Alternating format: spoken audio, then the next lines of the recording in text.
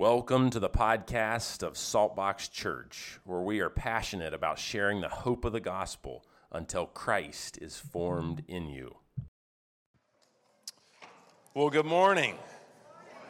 You got me a little, or the Lord's got me a little teary this morning. So here we are. Welcome on this hot July. You made it. You're not at the beach. We're at church. Come on.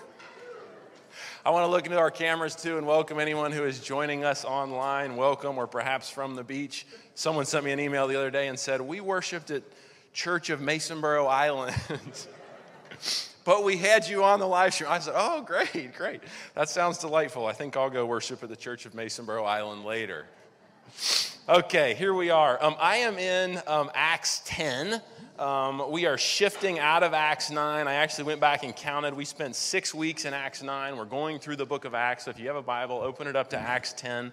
This is a fascinating sort of passage here that we're going to look at together because it's about this guy named Cornelius. And Cornelius he's a Roman, and we're going to find out more about him. But most people would look at this passage and say that the passage is about the saving or the conversion of Cornelius. And at face value, it is. That's exactly right. However, I think something that's far more powerful in this, and it's what we're going to focus on this morning, is there's actually a conversion that happens in the heart of the Apostle Peter. So if I had to title this, in my Bible, I'm reading an NIV, it says Cornelius calls for Peter, but I would actually title it the conversion of the Apostle Peter. And here's what I mean. Cornelius is a Gentile. So we're at this sort of cataclysmic place in Acts 9 and then Acts 10, where coming out of Acts 9, we've seen Peter respond boldly under the power of the Spirit to the challenges of sickness and even death. He's called on the power of Jesus to heal Ananias, to raise Tabitha from death to life. But as we launch into chapter 10, what you come up against is the deep prejudice in the heart of the Apostle Peter. What we are going to begin to see, and the question that really needs to be asked here is, how is God going to deal with the Apostle Peter? And how is God going to take a church that at this moment is largely closed, focused on Jewish people, and they have just extended it just a hair and included some Samaritans, which would have been half Jews, or they would have probably been called half bred. I don't mean that disrespectfully.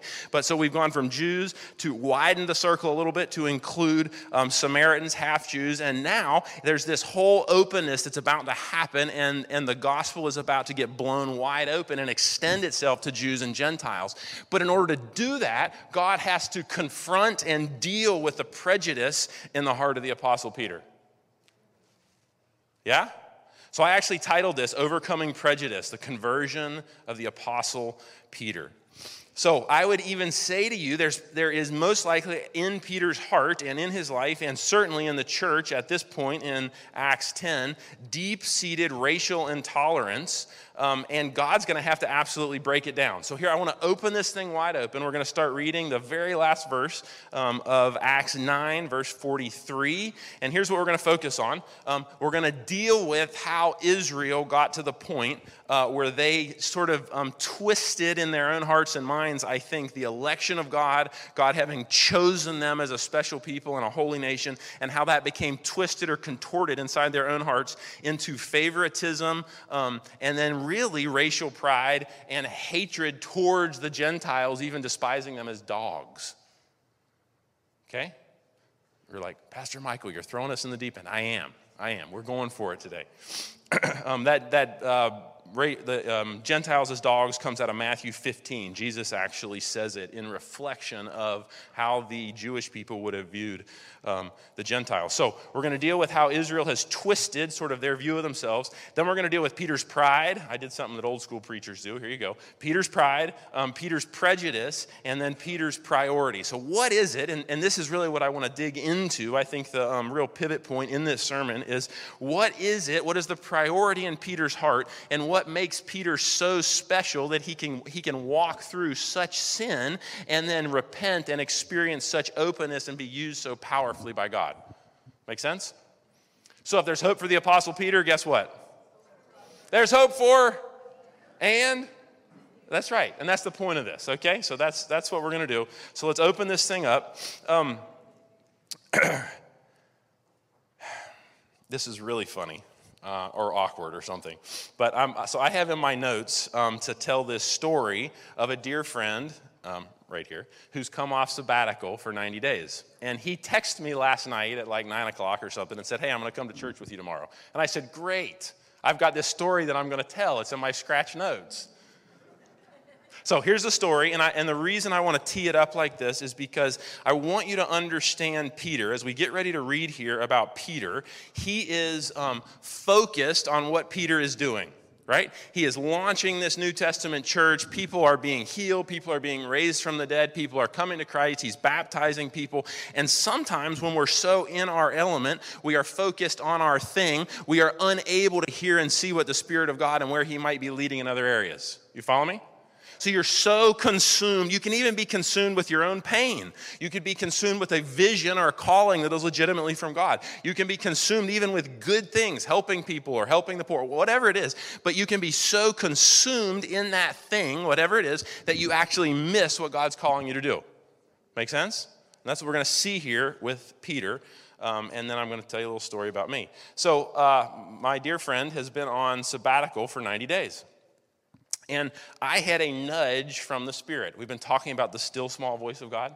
Well, I had a nudge from the Holy Spirit, from the Spirit of Jesus, that I should reach out and try to connect with him. And the last 3 months at our house has been relatively difficult for a number of different reasons.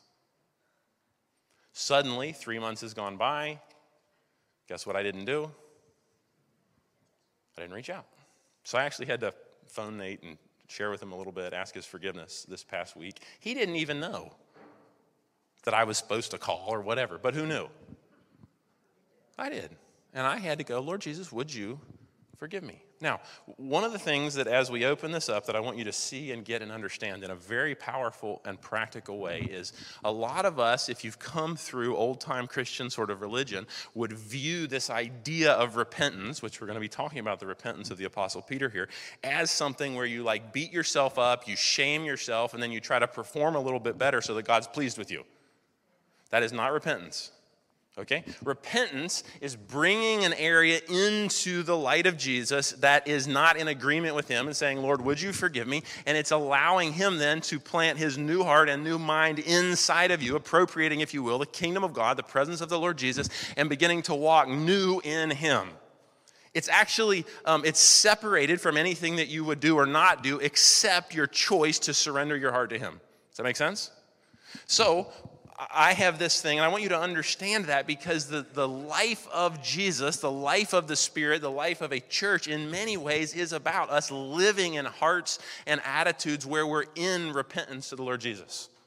Because the moment you do that, like let's make this just simple and practical. I get impatient with my kids. I get frustrated with a neighbor. Abby and I get in a fuss. The moment I call a timeout and humble my heart before God and before, say, Abby, and go and ask the presence of the Lord Jesus to come in and engage in that repentance process, what happens? The kingdom of God is drawn from that unseen reality into our heart, our home, our relationships. The blood of Jesus that exists to cover all brokenness is suddenly there, and the resurrection life of Christ can now take root and grow up inside both of us. You follow me?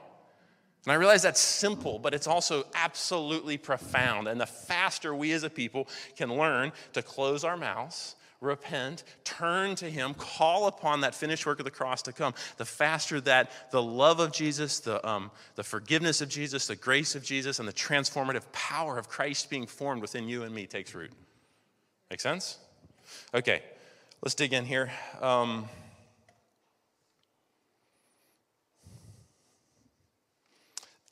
Let me remind you of one more thing as we read. We're going to start in 9:42. But Jesus, I'm not going to turn there, but in Matthew 16 actually said to Simon Peter, I'm going to give you the keys to the kingdom. Okay?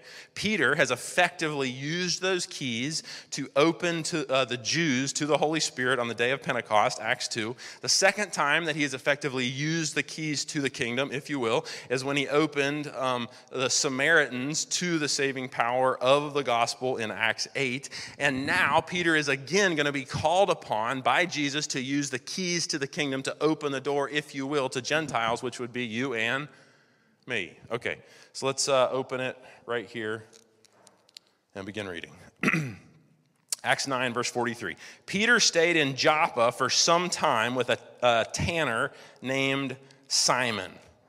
Okay, Joppa is, coincidentally, is where Jonah went in the Old Testament to run away from preaching to the Gentiles. It's where Peter goes in the New Testament to open the door to preaching to the Gentiles. Interesting. Okay, so Peter stayed in Joppa for some time with a tanner named Simon. What in the world's a tanner? He tans animal skins. So he's like scraping flesh off of them. He would be getting removal of the hair off of them. He'd be tanning them. Does his house and workshop smell nice? Probably not. And Peter, it is an indicator of something going on in Peter's heart, because a rigid Jew would never stay in the house of a tanner because they would be considered unclean, and then Peter would therefore be considered unclean. Then he couldn't enter into the tabernacles. He couldn't enter into not the tabernacle, but he couldn't enter into the synagogues and actually preach and share because he'd be considered unclean. So there's something already fascinating happening in the heart of Peter, because he's staying with this tanner named Simon. Okay, chapter 10. At Caesarea, there was a man named Cornelius. Caesarea is about 32 miles from Joppa. And so there's a man named Cornelius. He is a centurion in what was known as the Italian regiment. So what's a centurion? He's a commander. He's an army commander, leader. He's got about 600 men under him. Just a quick reminder, Rome is forcefully occupied Palestine and Israel at this point. Are the Roman leaders, army leaders, and commanders popular with the Jewish people? No, absolutely hated. Okay, and they've been abused at the hands of these people, likely. Okay, verse 2. He and his family were devout and God-fearing. Okay, he gave generously to those in need, and he prayed to God regularly. One day, about 3 p.m, he had a vision. He distinctly saw an angel of God who came to him and said, Cornelius. Now, let's just pause it right here for just a second. So Peter is staying at the house of Simon the tanner. Now, 32 miles away, the Holy Spirit of God is working in this little place named Caesarea. Caesarea Maritime is this beautiful place. It's like white sand beaches and clear Mediterranean waters and where you want to go on your beach vacation. Really. So this 32 miles away, so you have all of the sudden Cornelius, who's in this Italian regiment, and he's a God-fearer. And just real quickly, what that basically means is it either means he's religious, or there was actually a category of people who were called God-fearers. And a God-fearer would basically mean that he rejected the polytheism of Rome. He'd accepted the monotheism of Jewish people. He'd adopted the ethical and moral standards of the Jews, but he'd not yet become a full Jew by being baptized as a Jew and by being circumcised. Does that make sense? So he's like a God-fearer is the way I would sort of, the scripture even says he is. All right, let's keep going. So verse 4, or verse 3, he distinctly saw an angel of God who came to him and said, Cornelius. Cornelius stared at him in fear. What is it, Lord? He asked. And the angel answered, your prayers and your gifts to the poor have come up as a memorial offering before God. Now send men to Joppa to bring back a man named Simon who is called Peter. He is staying with Simon the tanner, whose house is by the sea. When the angel spoke to him had gone, Cornelius called 2 of his servants and a devout soldier who was one of his attendants, and he told them everything that had happened, and he sent them to Joppa. All right, verse 9. About noon the following day, as they were on their journey. So who's on the journey? You got, servants and his personal attendant. So Cornelius is a man in authority. So God says to him, he responds to the angel of God. And I think notice that God shows up, and an angel shows up delivering a message to Cornelius. He's a man who is used to receiving orders, and he's a man who's used to giving orders. So as soon as he receives the order, he turns around and says, go get him.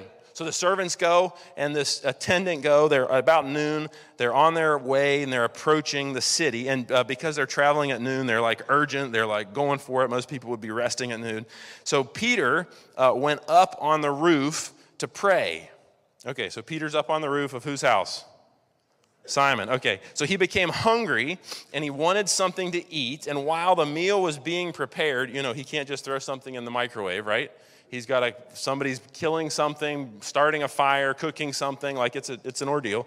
So while the meal was being prepared, he fell into a trance. Now, let me pause here and let's just address a couple things and then we'll continue on with Peter. So I would suggest to you that Israel at this point has taken the doctrine of being chosen. So if I took you all the way back to Genesis 12, which you're welcome to look at, but if I took you back there, we could see God's call of Abraham and Sarah and their family. And God chose this one family to bless them. And he said, through blessing you, who knows? All the earth's going to be blessed. So I have chosen you, and through you, the whole earth will be blessed. So it is difficult, though, I think, for us to understand this gulf that now exists in Acts 10 between the Jews and the Gentiles. So there's a racial difference. There's this massive gulf that actually exists. And if we took the time this morning, I would take you back through the Psalms and the prophets, especially Isaiah, and I could show you point after point after point where it is foretold that God's Messiah, who is Jesus, that's right, would inherit the nation, and the Lord's servant, also another name for God's Messiah, also another name for Jesus, would be the light, and all nations would flow or stream to him, the Messiah. They would flow to the Lord's house, and God would pour out his Spirit on all humankind. But here's the problem. Israel has taken, the nation of Israel as a whole at this point, has taken this call from the one God. They are the one people that he has chosen, and they've allowed probably the enemy, their own pride, I don't know, to twist this call of God on them as a nation and as a people into favoritism, into pride, and into racial prejudice against all others who are outside the circle of Jews. Follow me? So this hardness and anger in the heart of the Jews is there and is present against anyone who is outside sort of the family. So let's just open this up. Would an Orthodox Jew ever enter the home of a Gentile? Absolutely not. Would they ever enter the home of a God-fearer? No. Would they ever enter, or would they ever let a Gentile enter their home? No. I mean, there is like this vehemence, this racial vehemence and hatred that exists from the Jews towards all who are Gentiles. So there's hundreds and hundreds and hundreds of years of entrenched prejudice that exists, and all of that has to be overcome right here in Acts chapter 10 so the Gentiles can be admitted into this Christian faith. And so God, the God who from eternity past foresaw, how am I going to sort of crack open or blow open the doors or call Peter to use his keys to open the doors of the kingdom so that those who are outside the Jewish family of faith can come to faith in Christ. Remember, I'm not going to go here, but Jesus with the Samaritan woman, I think that's in John 4, if memory serves. We preached through that at some point. But Jesus actually began to open up this transition from the Messiah, him being just a Jewish Messiah, to being a Savior of the world. So Peter is just fulfilling or moving through what Jesus has already started. Okay, so now let's shift here. We helped you understand a little bit about where the nation of Israel is. Let's pivot and let's talk about Peter's pride here for just a second. Peter has a deep-seated sense of pride. He's got a nationalistic pride. He has a sense that he is a Jew. And I think what's odd that we would have to point out here is Peter was actually the town fisherman and probably the ruffian up in Galilee. But he's still got this deep entrenched sense of like pride about who he is. In fact, people from the northern part of Galilee would be like similar to what we might call a southern redneck. I say that with all deep respect because I'm a landscaper and I wear boots and I have a, yeah.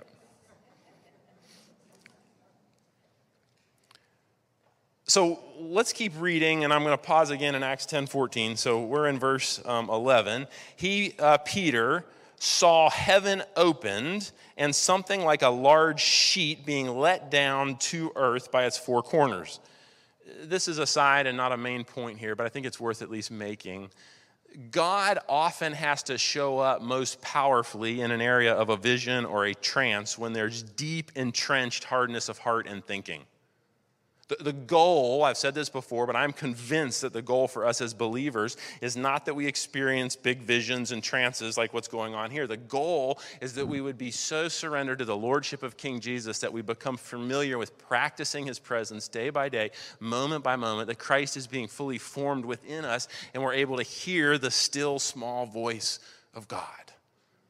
So don't read this and go, I need this to happen. It might happen, but it also may not. And you might take it as a sign that your heart's in a good place, that you're not having a cataclysmic trance happening, telling you need to make this massive shift because your heart's so hard. Yeah? Okay, thanks for laughing. All right, so he saw heaven open and something like a large sheet being let down to earth by its four corners. Now remember, it's high noon in Palestine. The sun is blazing. It's probably 110 degrees, verse 12.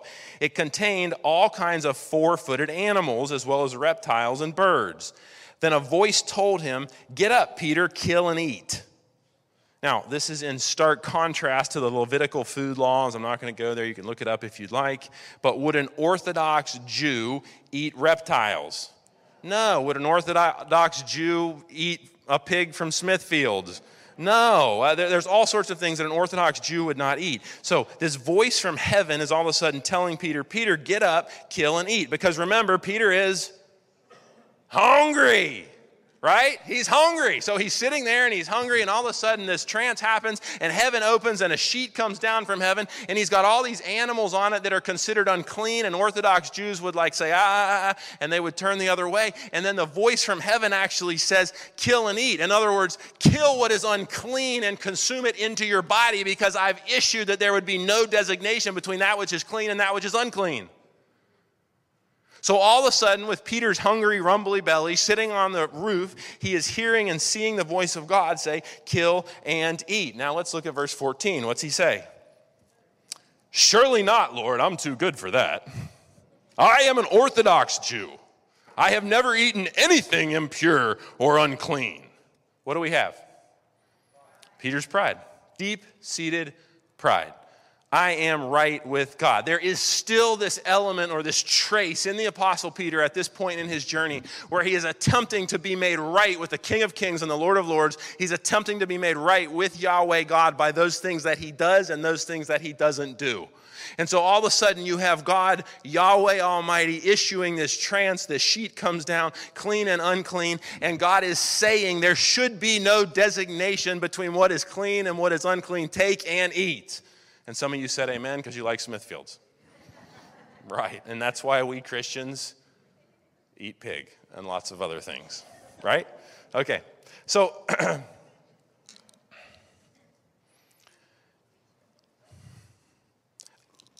let me make a couple comments about pride here. Is it possible that Peter could have hardened his heart against what the Holy Spirit of God was doing and therefore missed using the keys of the kingdom in the way God intended to open the door to the Gentiles? Yeah, absolutely. And you got to get that.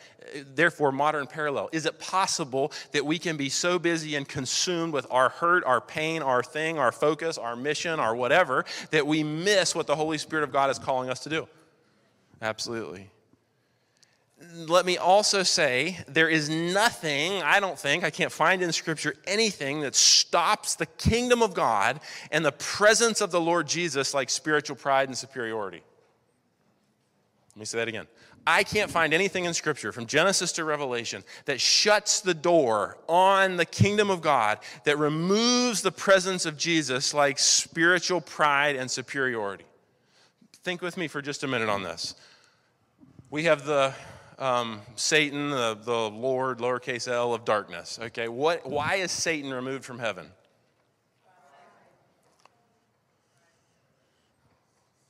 Pride, superiority. He wanted to be God. Think with me for just a second. When Jesus walked on the earth, does he ever condemn a prostitute or someone who's struggling with sexual identity confusion or someone who's had an abortion or someone, I could go on and on, couldn't I? Someone who's struggling with alcohol, someone who has a secret addiction in their life. Do we ever get Jesus hammering on people who are struggling or shackled to sin? Who do we get him hammering on?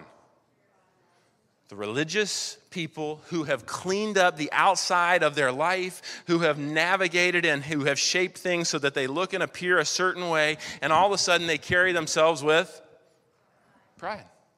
And that is who Jesus reserves his fiercest anger and criticism for. He braids whips and he condemns them. He goes, you whitewashed sepulchers. In other words, you're filled with dead men's bones. You look good on the outside, but on the inside you are full of putrid, rotting death. That's Jesus' view of pride. Now, what I also love here is you get this tender idea that God has been wooing and winning the Apostle Peter, and he's slowly been lowering his own pride. He has been bowing his knee to the lordship of Christ Jesus. He's already extended and used those keys to the kingdom to open up the door for the Samaritans. And suddenly on this particular day, the Holy Spirit of God says, now, Peter, it is time for you to fully surrender this idea of what's clean and unclean based on the external alone, and to open up the door to the Gentiles. So let's see how Peter responds. Before we go there, let me also say two things. A victim mentality, a self-pity tendency is the opposite side of the pride coin. A victim mentality, a self-pity tendency is just the opposite side of the pride coin. In other words, you are so consumed with either what you have done or what you cannot do. You follow me? You are so consumed with either who you are or who you're not that you've gotten your eyes off of the King of Kings and the Lord of Lords. You've gotten your eyes off of Christ Jesus and you've put them on who?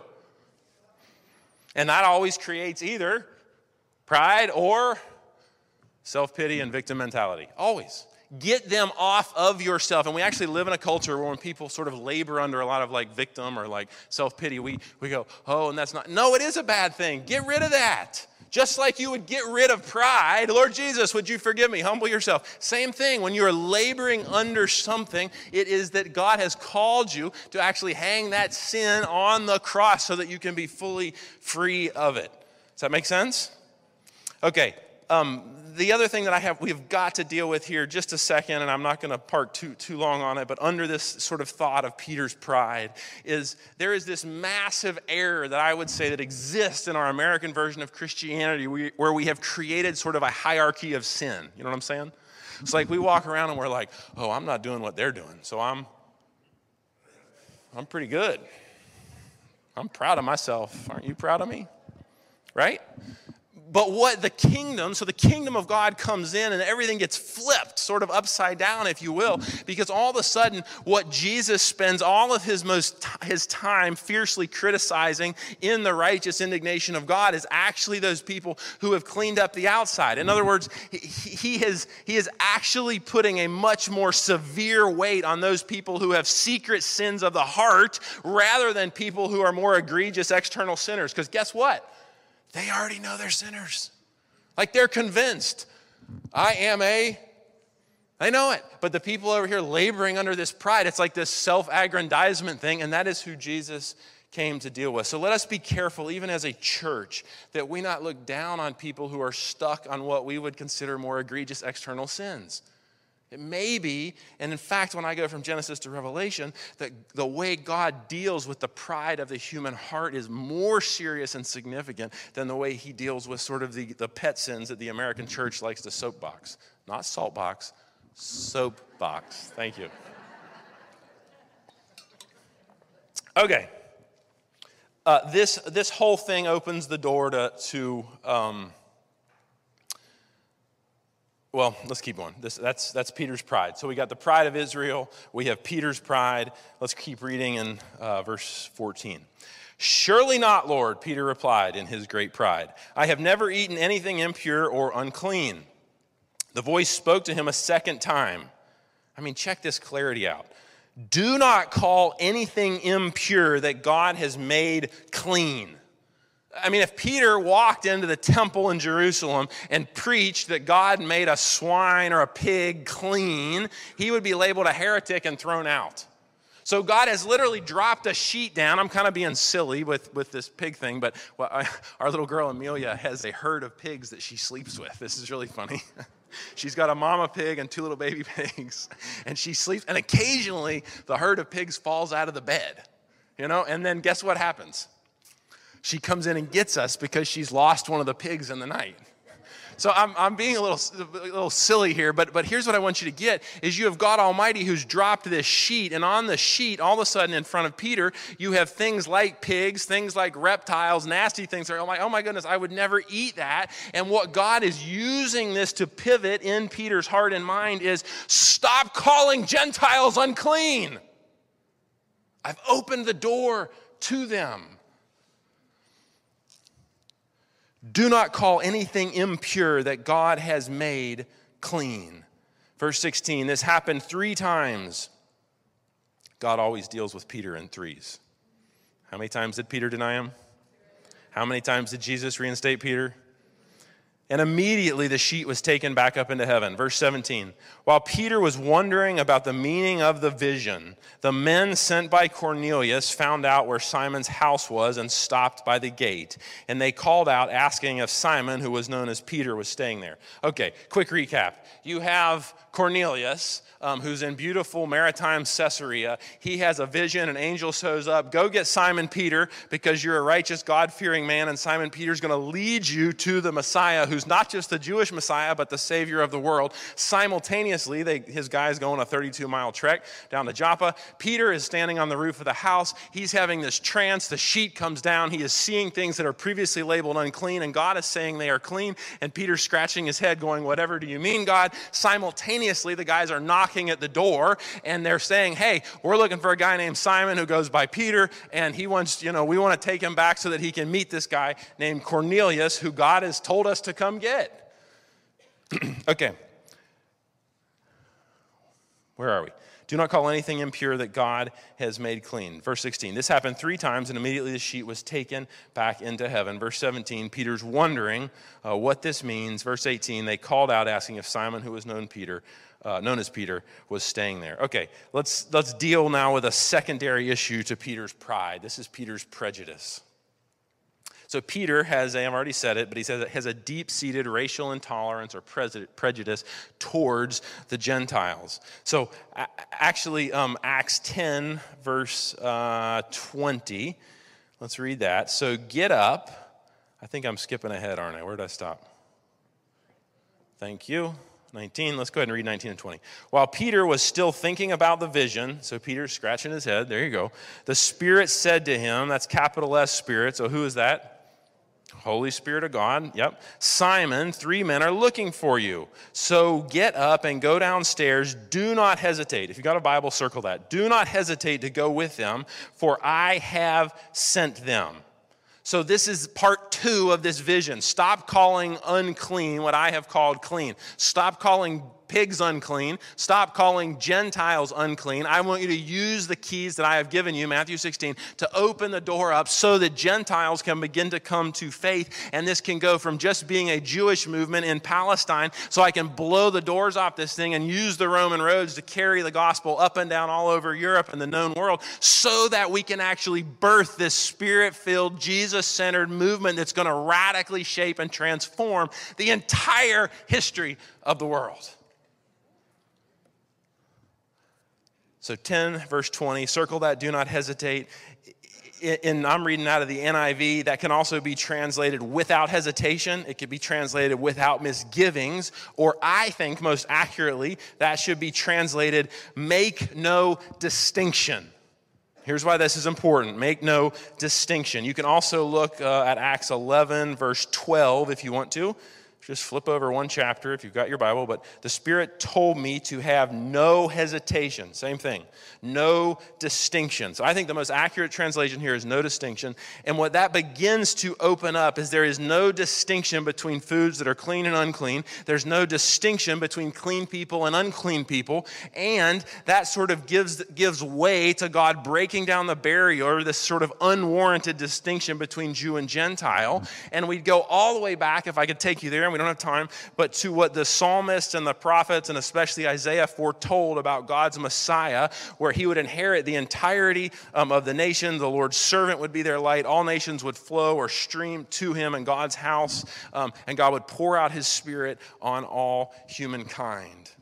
So this all begins to set the table for what the great Apostle Paul would ultimately write in Galatians 3:28. There is neither Jew nor Gentile, slave nor free, male nor female, for you are all one in Christ.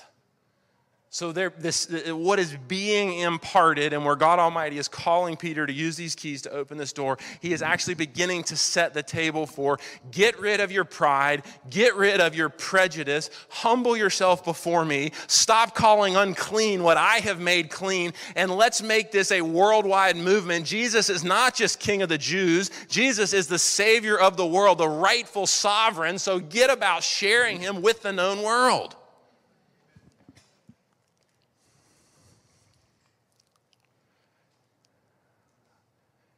We don't have the time to unpack it today, but if I could take the time, there's twice in the Gospels, Matthew, Mark, Luke, and John, where Jesus feeds a crowd of people.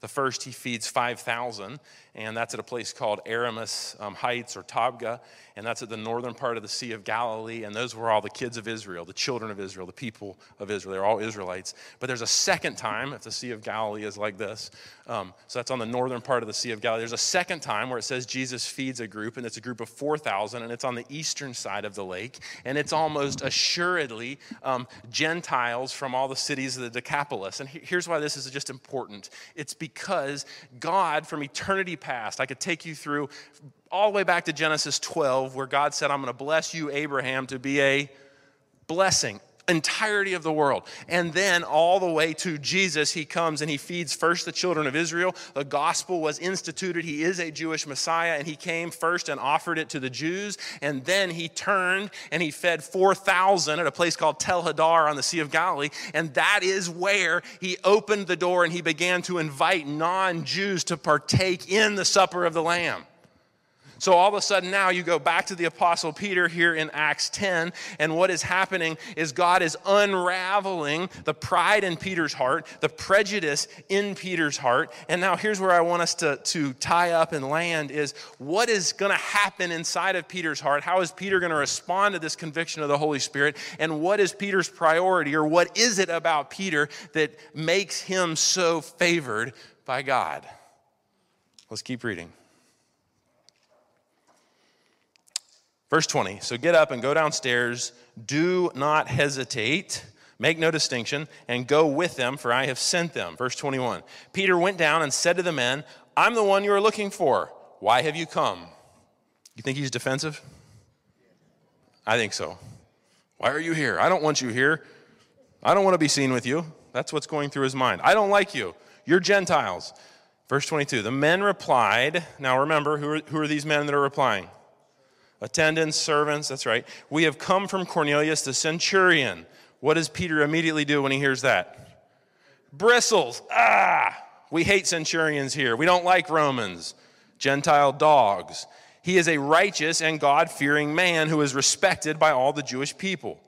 A holy angel told him to ask you to come to his house so that he could hear what you have to say. Again, indicator of hardness of heart, not an indicator of spirituality. Verse 23, then Peter invited the men into the house to be his guests. Circle verse 23. Right there, I think we see Peter's priority and why Peter is so favored and called by God, why God chose him to hold the keys to the kingdom. Because I would say in verse 23, what you have is Peter repenting. Full repentance.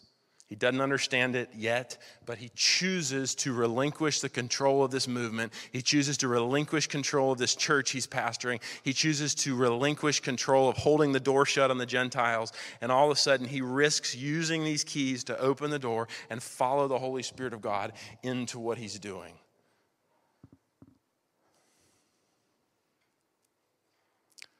Suddenly, what is Peter's priority? Is it his kingdom? No. Is it his church? No. Is it his will? No. Is it his way? No. And we see a man who is postured in the same way that Jesus was in the Garden of Gethsemane. God, take this cup from me, yet not my will, but your will. Same thing we see here with Peter. Do I think for a minute that Peter likes this centurion? No. Do I think he has warm, fuzzy feelings to the Gentiles? No. But I think that what we begin to see is Peter's humility before a holy God. You get to see Peter's dependence upon the Holy Spirit. You see Peter's continual surrender to the lordship of Christ Jesus. You get to see Peter's obedience to the vision from heaven. And you have Peter here humbling himself, repenting, changing his heart, changing his mind, using the keys of the kingdom given him by Jesus in Matthew 16 to open the doorway of faith for you and for me. Worship team, would you guys come out?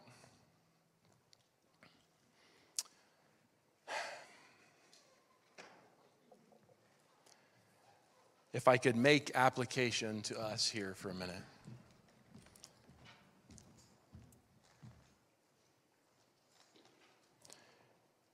You get Peter forsaking his pride. You get Peter forsaking his prejudice. You get Peter forsaking his assumptions and his presumptions. And you get Peter acting in obedience to God, opening the doors to the kingdom, and really just blowing the doors off of this movement so that you and I can come to faith. May we be a church that forsakes our pride, that forsakes our prejudice, that is willing to bow our knees before God and go, Father, I don't know what you're doing in this day and age, but we want to participate with you in the kingdom of God on the earth, in the here and now. God's character doesn't change, but the way that he works in and through each generation often shifts. So here's where I want to invite you.